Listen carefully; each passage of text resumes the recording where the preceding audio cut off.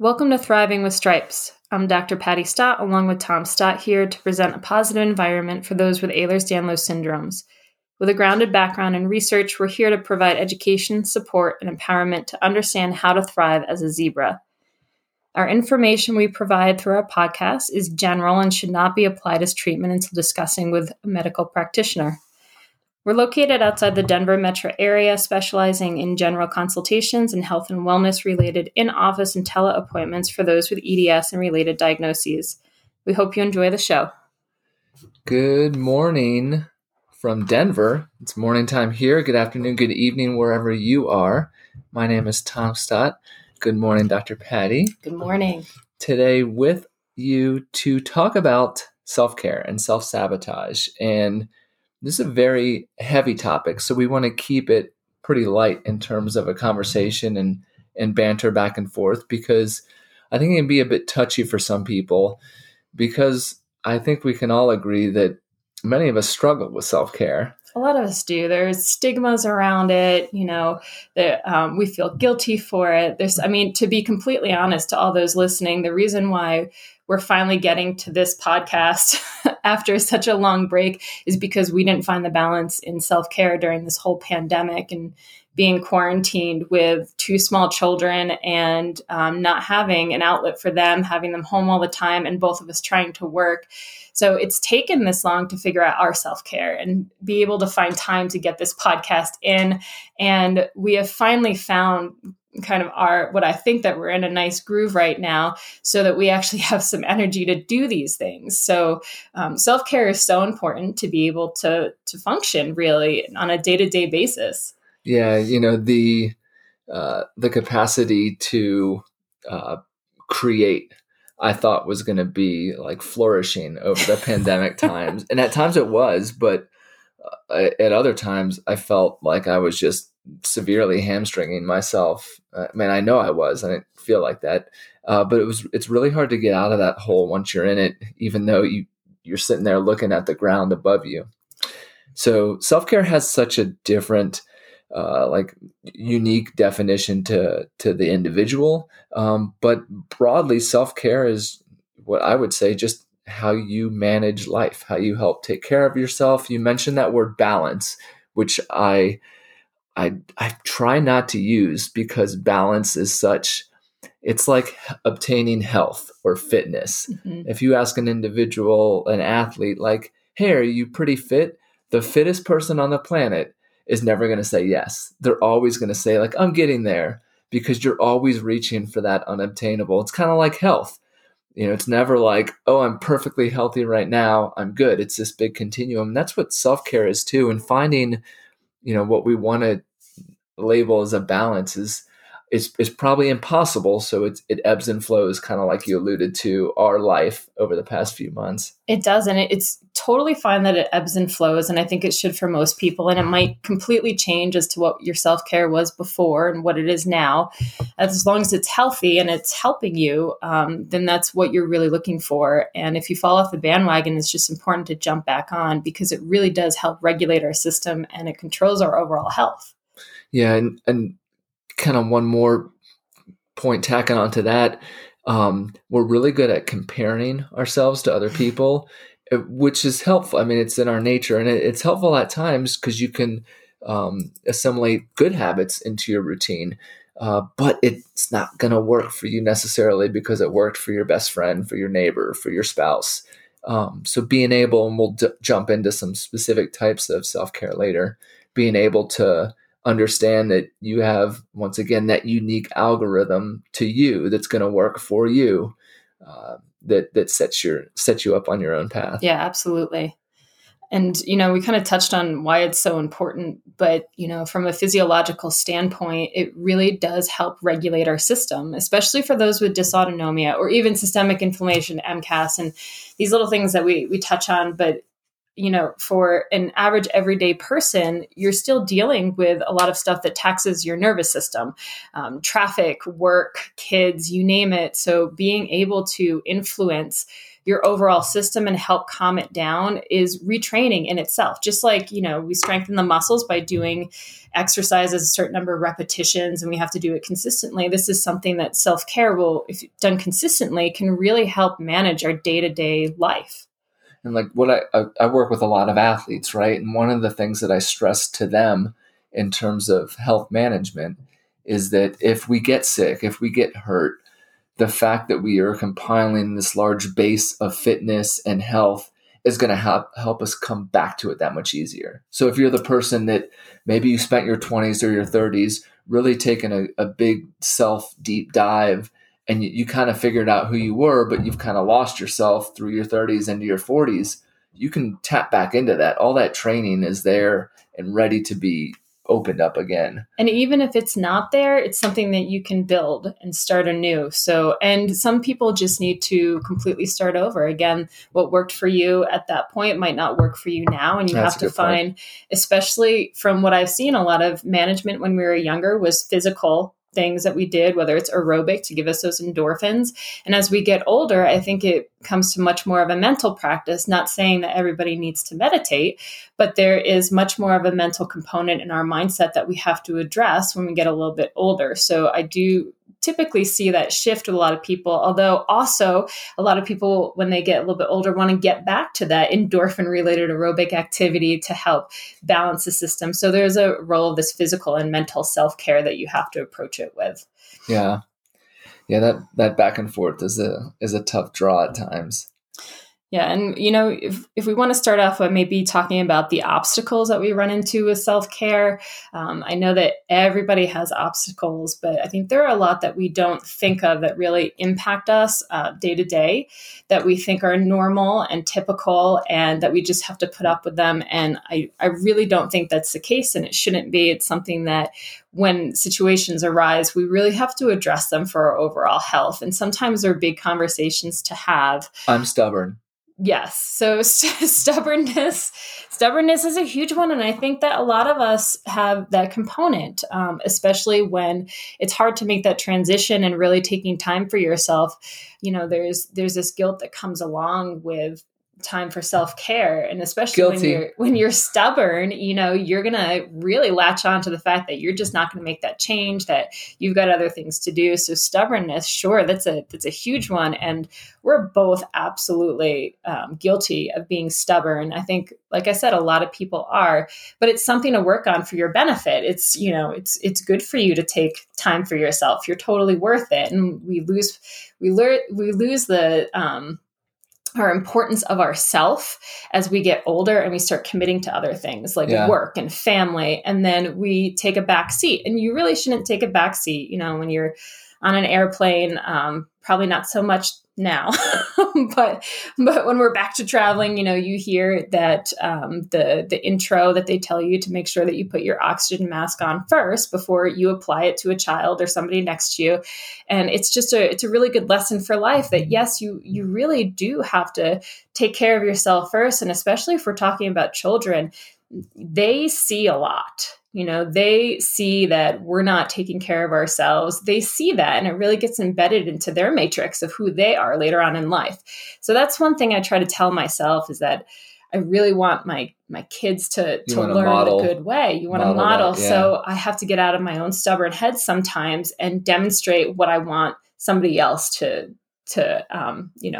develop later in life. Right. Yeah, that's something that I was listening to one of these short TEDx talks the other day, and it was a trauma ER doctor on, and she was talking about the term crazy when people apply it to their life. And this kind of goes with stubbornness and I'm too busy, busyness and frustrations around that kind of ties in. She basically said, like, we should not be using the word crazy of like, I can't do that right now. My life is too crazy. It's not really too crazy. It's just, it's so easy to frame it in that, like, the house is on fire, knock on wood, the house is on fire and things are collapsing around us. Like, that would be crazy.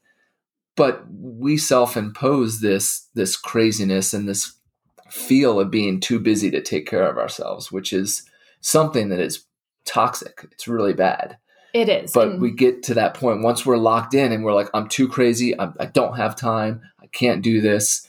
It digs us deeper into that hole. right. And, you bring up frustration. That's a really good point. And I think people run into that they're just frustrated because either their health or their life situation doesn't allow for self-care time.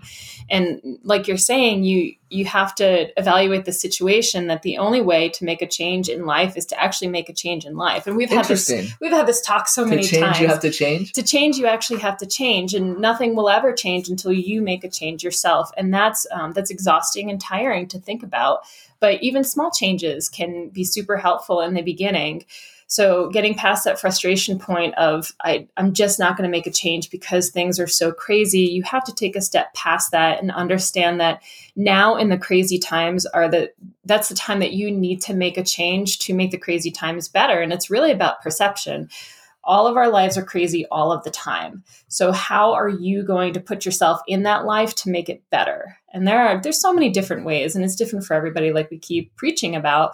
But I think it's important to understand that like we keep saying, the only way to make a change is to make a change. And it's going to be difficult. It's very difficult. Painful, not maybe physically, but like painful to your life to make a change sometimes. Yeah, it's tough, and it's commitment, and it's, and maybe a little bit mentally painful, where with the guilt that comes along with it and things like that, you might have to make some sacrifices in one place to give yourself some self-care time in another place. So it's tough, especially if you are in a very crazy situation, but those are the times that you really need to find something to do. Yeah. So one of the biggest obstacles that I see with people that I talk to is work, is their profession. And, it's one of these things where I don't want to talk to everybody and say like completely change your career. Like that's just not my broad way to paint it. Right. But we take a step back and say, what could you manipulate around with work? Could you fight for that? This pandemic's proved that America can work from home.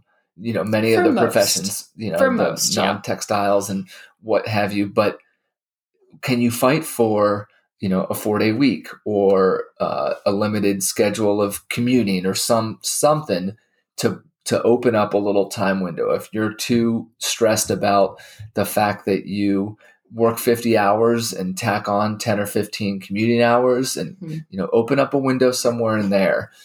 There's always something you can do. You can definitely talk to somebody and try to make a change in regard to your schedule or something in that capacity. But work is such a big one with people. It is. And you know what? So anybody that comes to see me in the office, heads up, if I have people fill out stress-related issues in their life, and work is one of them, and if you give me a certain rating, I am bringing it up, and it is a tough conversation to have. But if you are stressed, like you said, sure, let's figure out a way that maybe we can make this better. But if you have an employer that will not budge, or a job that really isn't conforming to your current health state, then you need to make changes. And I especially tell people that by the time that you get to my office, I usually am seeing the people that have not had success from other healthcare providers. They come to me and we're trying to figure out this puzzle together. Very difficult puzzle. It's, 1,000-piece puzzle. It's going to take you upside down too, so you can't see the picture. Yeah. And it's like all the same color. So by the time that they get to me, we really have to start picking pieces out as to where are we going to make these big changes. And work is one of them. Work is one of them for a lot of people. And even though they're coming into my office so involved, that's a potential to get better. So that's just their new baseline of awfulness. And then we have to find that new baseline of health. And that's what we're working towards. And I really love hearing goals, that the goals are, I want to work 40 hours a week or 30 hours or even overtime. And then how are we getting there? But you have to understand that if you can't sustain what you're doing right now, then changing your work situation is something that you need to do to be able to eventually recover so that you can do it again. And that's really important to understand, is that you can come back to these things if you work on your health and self-care and so many other strategies. Find a way to somewhat establish that balance. Yes, but you're going to have to make some changes. And hopefully I would love to think that everybody's changes are temporary. But if you are at the point where you don't know what else to do, you need to change what you're doing. And sometimes it's small and sometimes it's big. I've had people come in and they have to change their whole career or go on disability, but we're always looking again, okay, that's where we are now. You've made the mental change. So how are we getting you back to what you want to do? And it's important to realize that we're not always stuck in the same situation that we're currently in, that there's room for improvement if we make some of these self-care changes. Yeah, I think a lot of it's this habitual patterning, of cycling through either what we've done in the past, like we start to make some progress towards the good, and then we slide back, and people get stuck and they think that's abnormal. But that's something that all of us face in terms of progression, regression, and even patterning back to what you talked about modeling for our children specifically. We modeled our behavior based on our parents, and we know that our parents' generation was like, hello, self-care. Like, what does that even mean? It was self-care. Just plow through and work, and hardworking generation, but maybe not the most holistic or like air quotes healthy for that reason. Yeah, and you can see the emergence of all of these autoimmune disorders and just overall failure in health. And I'm not saying that it is directly because the generations before us lost self-care time, but there's a correlation. There's absolutely a correlation with working too much, not enough time for yourself, and this mental switch of I have to do more to be better in life. And I think that we need to get out of that mentality and really work on our understanding of stress and how much is a good amount of stress, what is productive stress, and then how we handle stress in our daily life. And that's where self-care can really help regulate those things and change your perspective on things. And if you're in a situation where the stress does not meet any of those, it's not good. It's not a productive type of stress, and it's not a type of stress that is going to benefit you in any way, and it's overwhelming, then you need to make some changes. Yeah.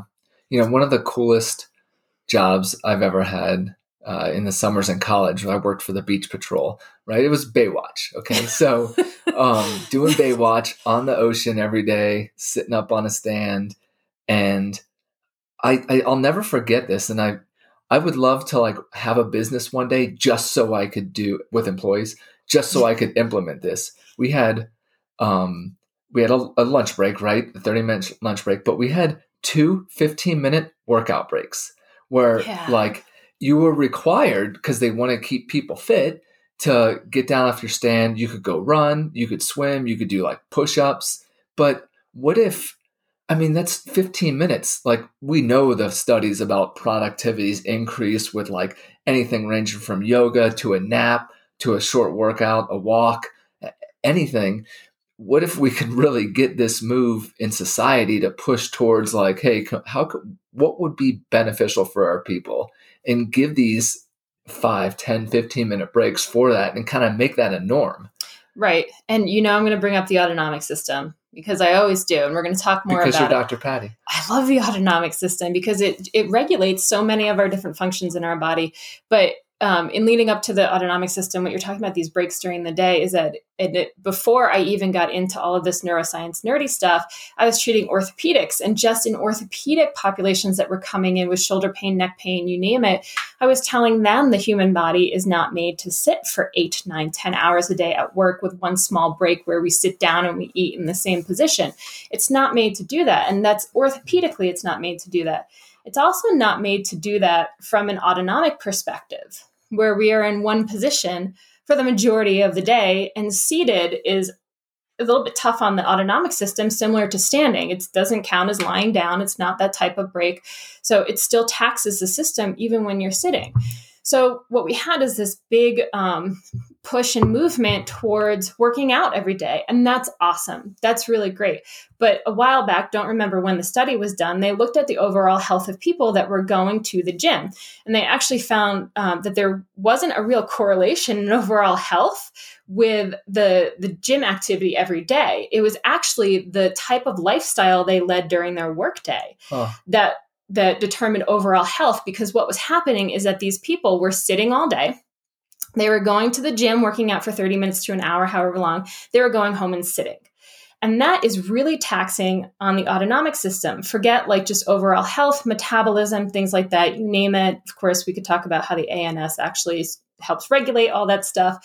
But you just think that your body it likes to be in a constant rhythm. And you're asking it to sit, work out, sit, lie down. And that's all that you're asking in those big, huge chunks out of the day.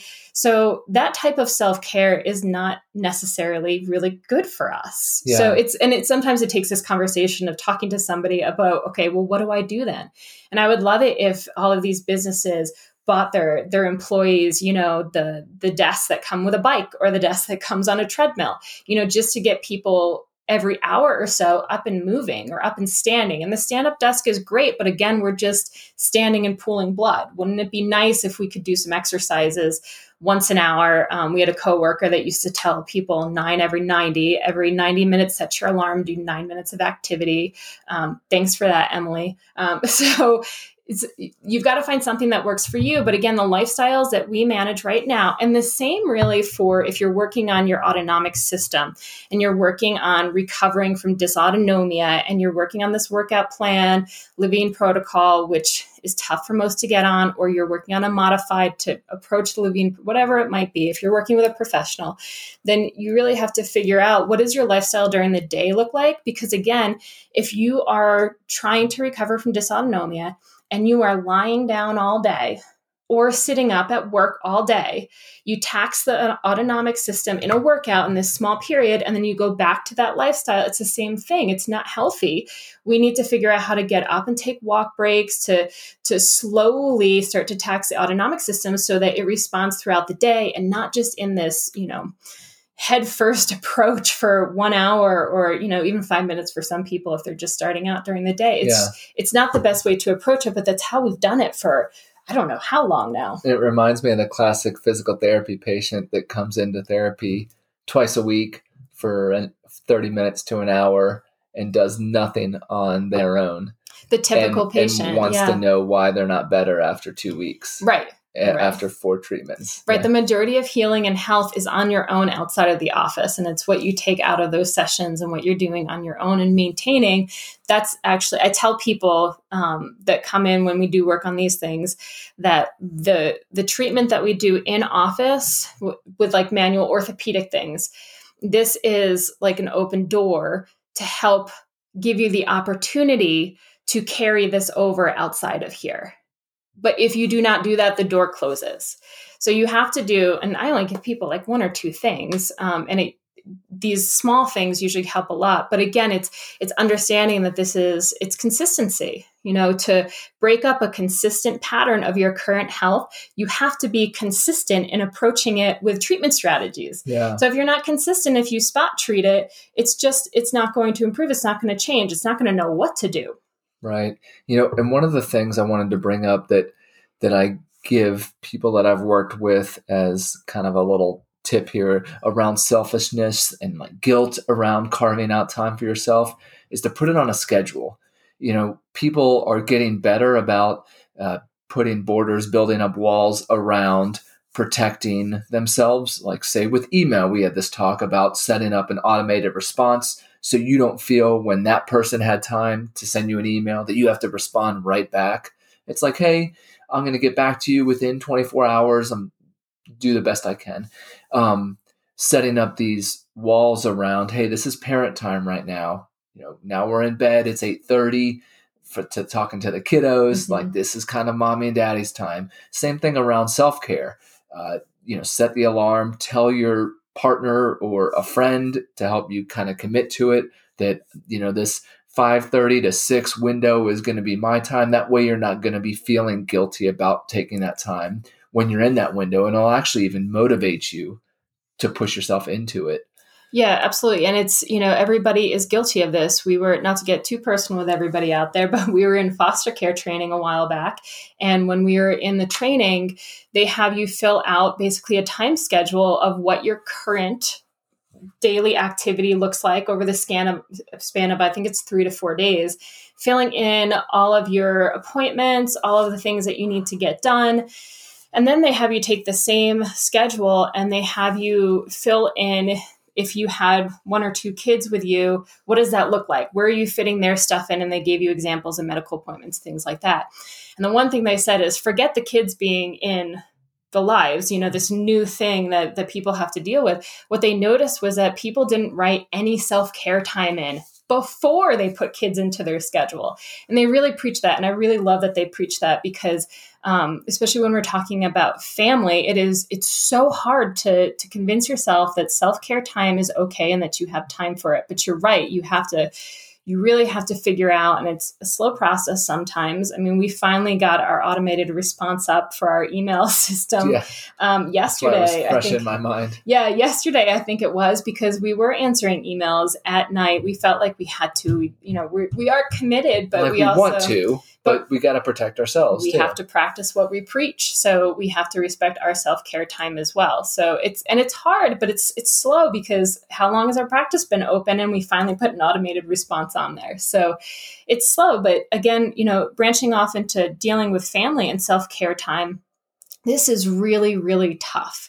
And it's really tough, if you remember when our kids were younger, to find any of that time. It doesn't really exist. So, how do you get it in there?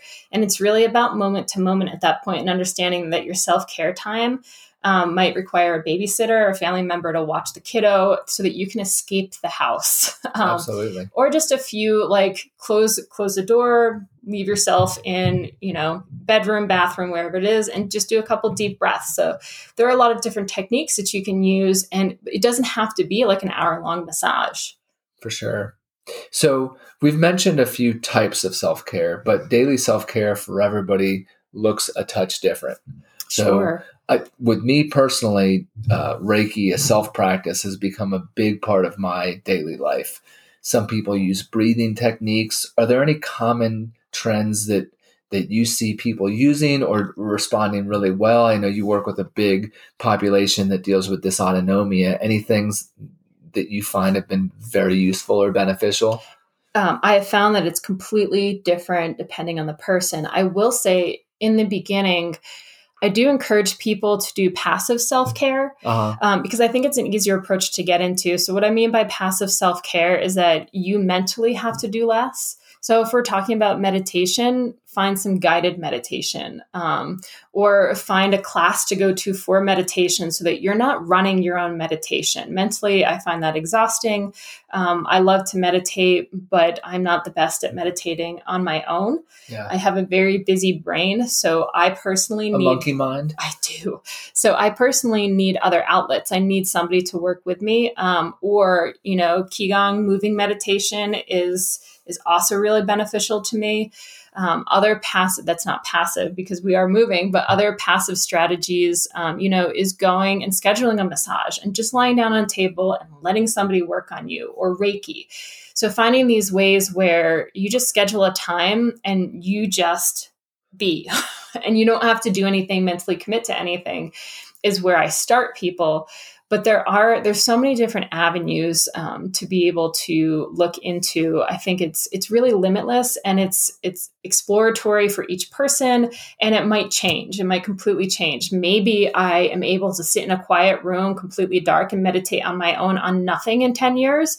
I don't see that happening, but who knows? I could be able to do that. So it's nice to understand that there are so many options out there. Everybody responds differently, and it's okay to try some of them. I really like that piece about just setting up a window. And you said a word, explore, because all of us have passions they want to follow, like learn to play the guitar, learn to sew. And one thing that you nailed over the pandemic was getting together with your mom over Zoom and learning to sew and do like Sunday sewing lessons. My gosh, it's something I wanted for almost 40 years. Yeah. And that only involved setting up the time, putting it on a schedule, and then it happened. Yeah. There's absolutely no reason that couldn't have ever happened before that. Oh, I was thoroughly convinced that it couldn't happen, though. But you manifested it. It just... Right. So, but setting up the window was cool because I could see, like for myself, some of the things I want to explore and do if I feel like I'm having a bananas day and I'm looking forward to, from 3:30 to 4, it's self-care. And that can look like learning to play the guitar with Ronan, or, doing any of these number of things that would very much line up with this conversation, but setting up that window to just be. I really liked what you said. Yeah, absolutely.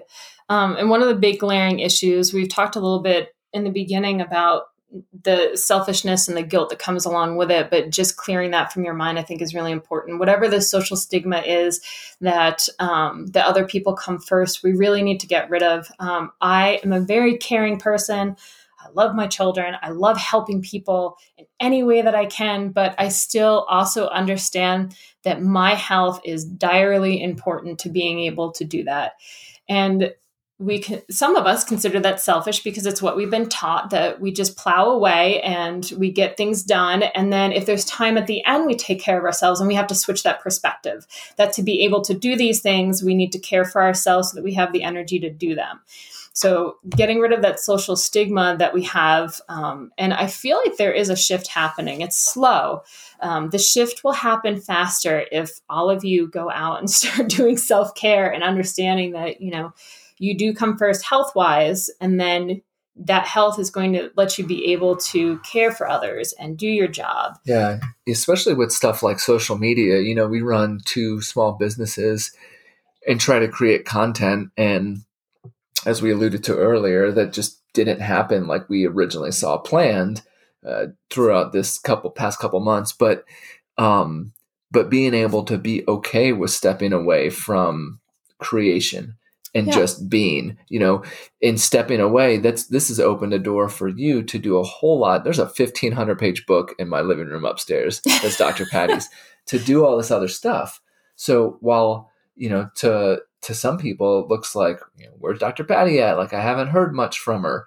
If they could see behind the doors and see how much that you've been adding to your, to your knowledge background, it's been pretty cool and setting you up for big things moving forward. Yeah, my brain is pretty tired. And the only way, we said as we were coming back into this podcast today, that we've been able to come back into the podcast, and we've got a bunch of new recipes coming out. I've got some blog posts all ready to go.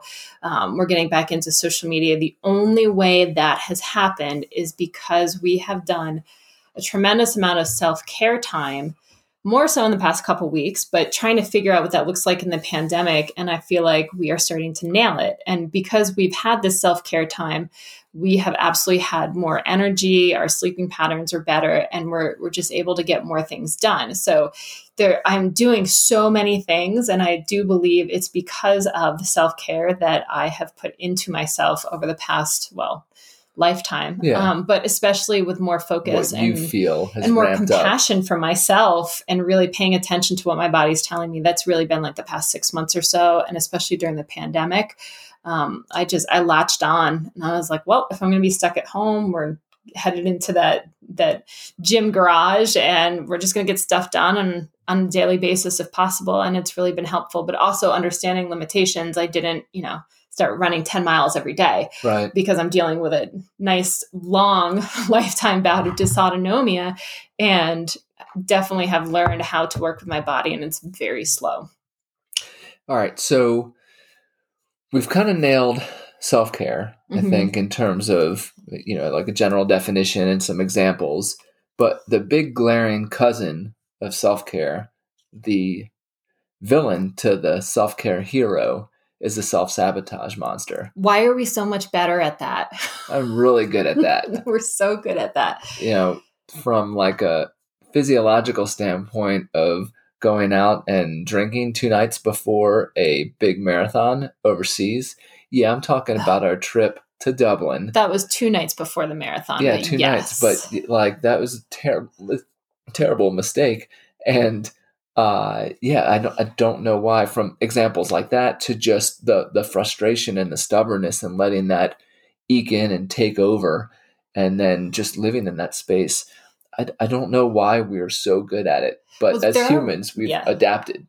There are definitely reasons. I mean, the brain prefers normalcy over even health. So what I mean is the brain really latches on to your regular patterns of the way that you do things, the chemicals that you release, whether even if it's a stressful chemicals like cortisol and things like that, if you get rid of them, the body is not used to it. The body likes normalcy. It gets uncomfortable.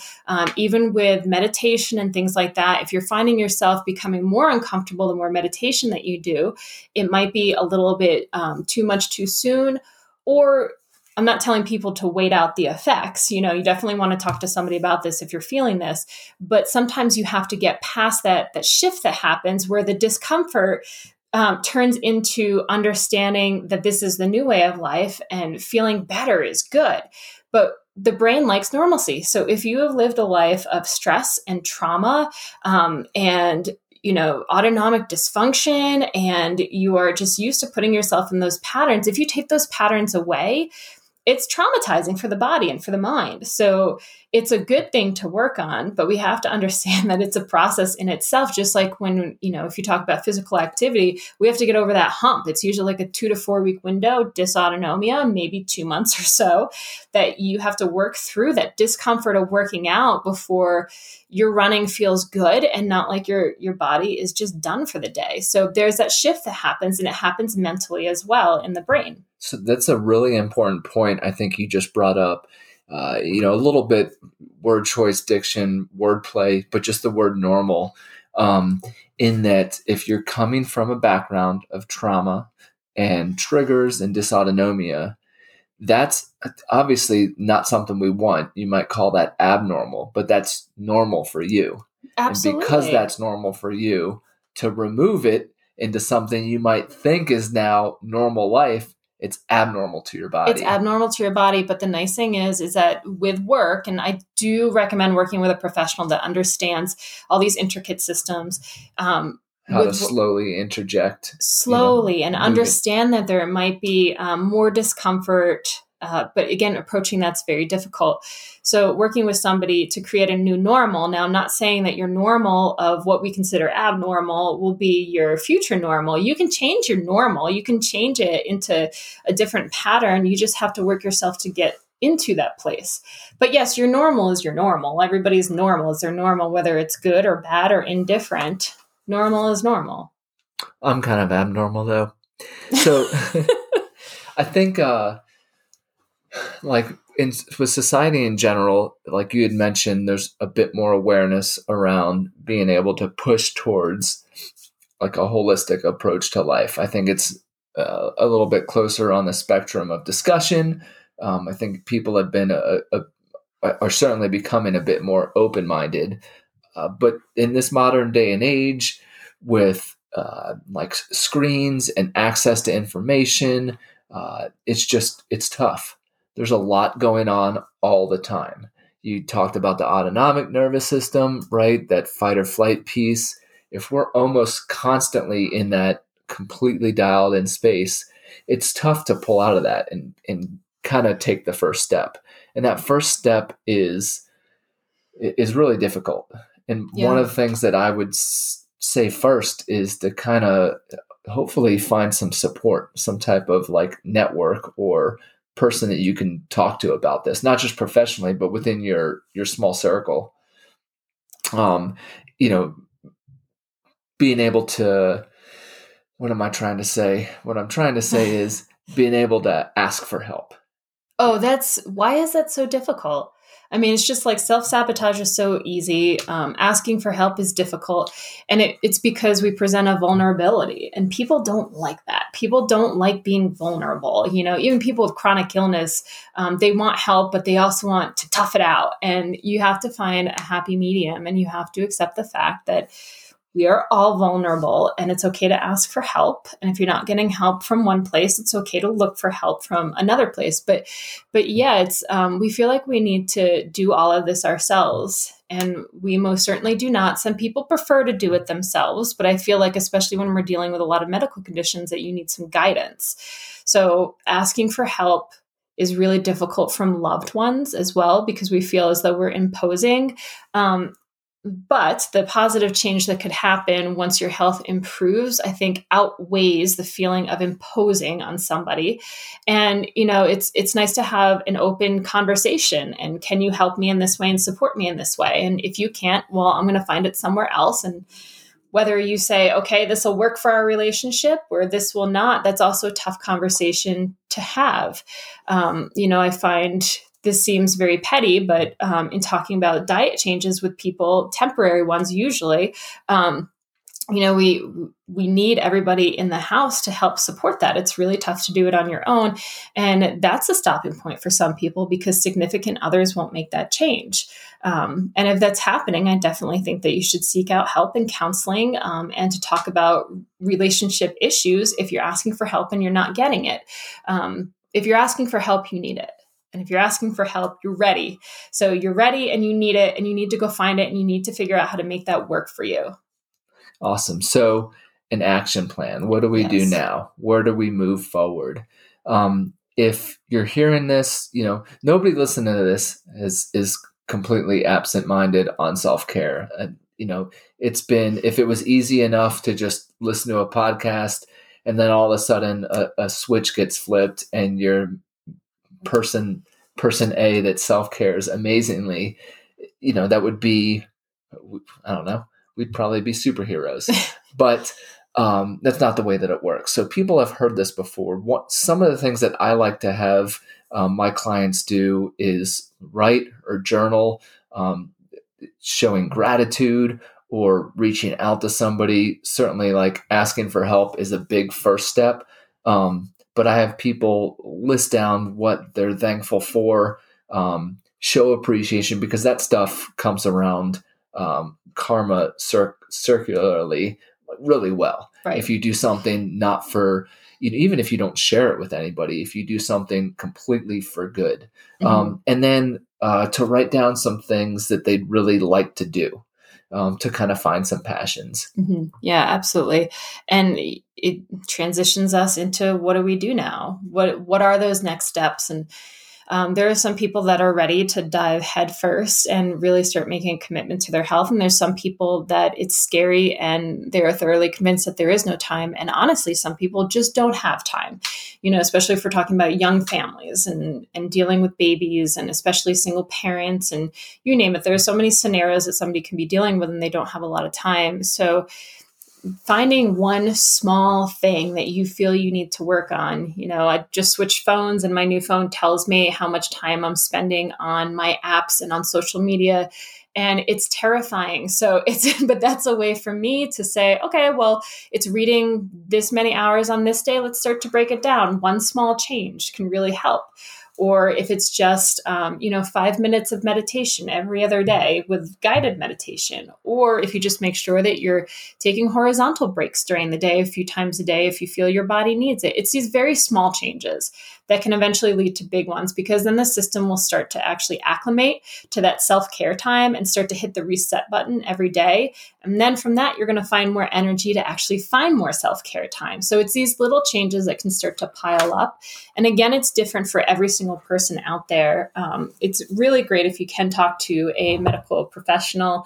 When we're dealing with the autonomic system, which is coming up in our podcast, there are even more passive ways to deal with it.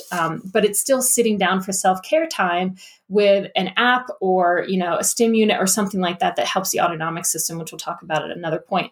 But finding those times and talking to somebody about what the best strategy for you is really important. Yeah, I think that's one thing that we're both very much on the same page with in terms of our approach to anything is that true change comes with windows of acclimation and not just a light switch. There are very few people that do something different right after the snap of a finger. Yeah. And there's going to be, it's like a roller coaster, for one big hill you go up, then, you might have just little tiny hills after you bottom out. So it's important to know that even though you start with a bang and it doesn't work, that's okay. Reassess what didn't work for you. Was it too much too soon? How can you make that work? And then you start going over those little hills. This is not a steady, diagonal line that goes up towards the goal. It's not linear for sure. No, this looks like our erratic heart rate as it starts to increase as we're going up a hill. Like it's up and down and, bottoms out, comes back up. So just understanding that acclimation to self-care, it's a bumpy road. So you think I can close this by saying self-care starts with self-kindness? I think so. Alrighty. Thank you for taking the time to tune into Thriving with Stripes. Follow us on this journey by clicking subscribe on the Apple iTunes Store, Google Play Music, or wherever you find your podcasts. As a reminder, we see patients in office and via teleappointment for those out of area. If you have questions or would like to reach out, our email is info@elevationwellness.co. We are also on Facebook as Elevation Wellness and Instagram under the handle elevation_wellness_co. Until next time, zebras.